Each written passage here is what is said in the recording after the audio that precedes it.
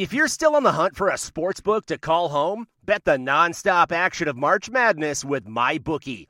Enter bracket contests for a chance to take home prizes of up to $25,000, or pick from a huge selection of straight bets, props, and odds boosts.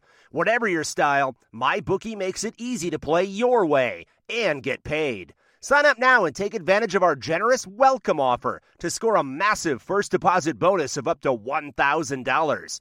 All you have to do is claim promo code MADNESS50. But the fun doesn't stop there. Get up-to-the-minute odds, free bets, and expert predictions to help you decide who to put your money on. The best part about MyBookie? You can bet on anything, anytime, from anywhere.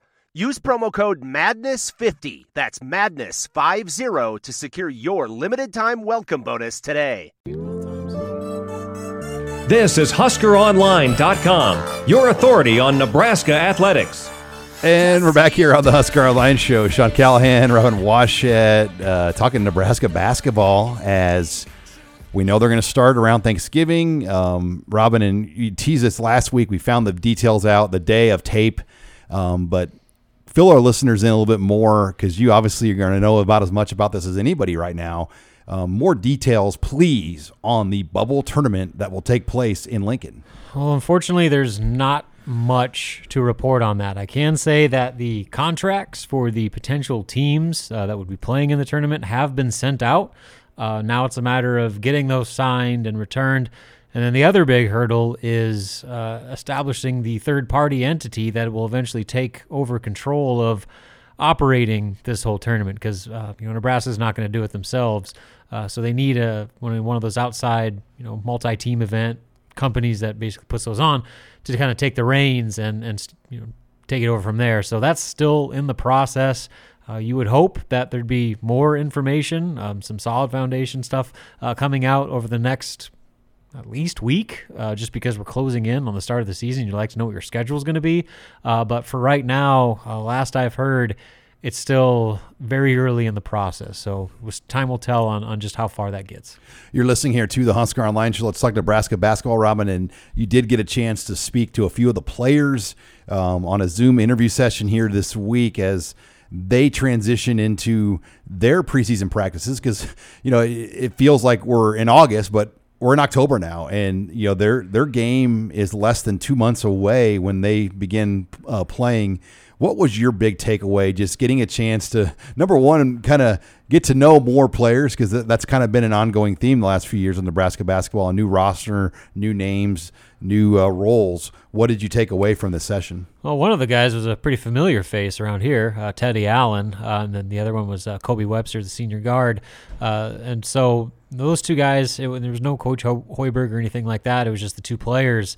But when you pair the selection of those two guys as kind of the representatives for the very first preseason press conference, if you want to call it that, plus the fact that they were the two player representatives chosen during Nebraska's Black Lives Matter thing that they did a few weeks ago, it really speaks to kind of their positions in terms of leadership on this team, on a Nebraska team that, like you said, is brand new and is still trying to figure out those types of roles. Like, who is going to be your vocal leaders? Who are going to be the guys that are going to lead the way in practice on and off the court?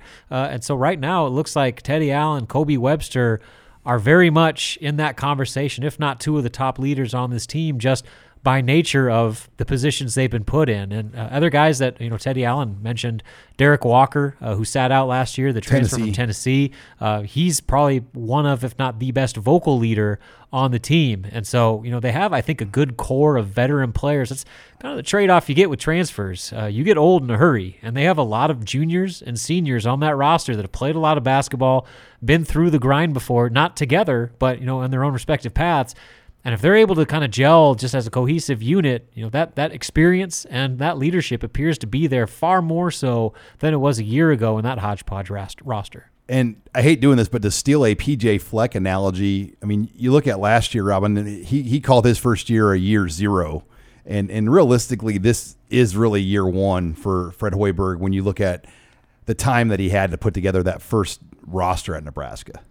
Yeah, I mean, especially when you have Thor coming back, you have a Cole Rope coming back, you have 3 sit-out transfers all coming back. So I mean, there's at least some returning continuity within that roster, and that's a big deal. I mean, last year it was Thor and Deshaun Burke, and that's it. And everybody else was brand new. Everybody was trying to do their own thing, and it never worked. So that's kind of the difference between last year's team and this year's team, in the sense that not only are they a veteran, experienced team, but they have guys that have actually been here. They've spent a full year in Fred Hoiberg's system. They understand how things work, in practice and in games. And so that, I think, is just a big step forward in itself that should help them. I mean, there's not much further to go down.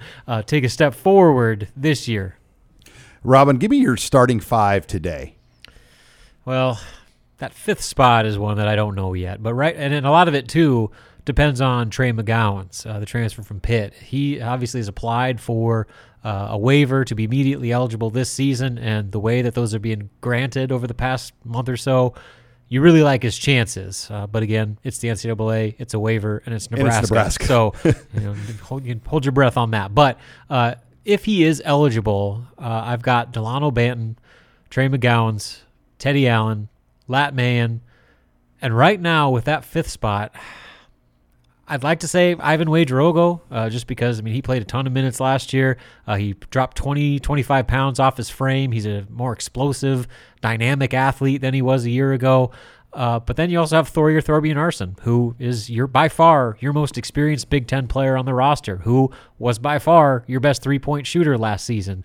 And so, I think there's other guys, and obviously Derek Walker, we mentioned, will have a say in that. So I think they have a lot of different combinations. Quality 7. Those first 4, I think, are, especially if Trey's eligible, as close to being locks in the starting lineup for me right now. And then it's just a matter of maybe who they play and who really shines over these next few months of practice. And then we were talking about this off air, in-state non-conference rivalry games and their chances. And a big storyline this week was Louisville and Kentucky kind of having a squabble about getting that game scheduled, and Kentucky was being very high maintenance and difficult, but finally agreed to a date that worked for John Calipari to get the game on the calendar. Now, Creighton and Nebraska, Robin, I don't get the sense either side is really too eager. I'm sure Creighton would too, but do you get the sense Nebraska would be okay if they didn't have to play Creighton this year? Well, just considering the teams right now, probably. But a lot of it just has to do with how the schedules are shaping up right now, because we talked about Nebraska trying to play that multi-team event here in Lincoln. Well, Creighton will not be a part of that because they're already signed on to play in that. I can't remember if it's Atlantis or whatever, but it's playing in Sioux Falls at the Pentagon. So they're going to do the Sioux Falls thing. Yeah, that's still on. And so, but Duke's not going there now. Yes, Duke's going to do its own as well, sounds like, in Durham. So anyway, they're going to have, those are 3 probably of your, assuming 7 allotted non-conference games, plus the Big Ten ACC Challenge. So there's 4. So that leaves 3 open games on the 7-game non-con schedule that Nebraska should have to kind of do with what they want. And then does Creighton, they have other games they're playing as well. And so I think they're playing Kansas this year in Lawrence. And so, they already have a pretty daunting non-conference slate. So do they want to maybe fill the rest of their schedules out with some bye games, maybe get some home games? So there's a lot of issues. We don't know the fan element yet. Yeah, there's a lot of issues to be determined, but if there was a year for them to put that series on pause, this might be it, just because of the logistics involved in trying to figure out a schedule on such short notice. When do you think we'll know the fan element? Right now, I wouldn't anticipate there being fans. Obviously, especially if the Big Ten is making the decision, they're probably not going to go out of their way like they were with football to open things up. Especially indoors. But that can change, obviously. When you're talking about going past November, they're not going to start to November 25th. As we know, a lot can change from there with just the whole coronavirus situation. If progress is made, even on a month into the season, maybe they'll open things up for the bulk of conference play. All right, when we come back, we will take your questions in the mailbag. You're listening here to the Husker Online Show.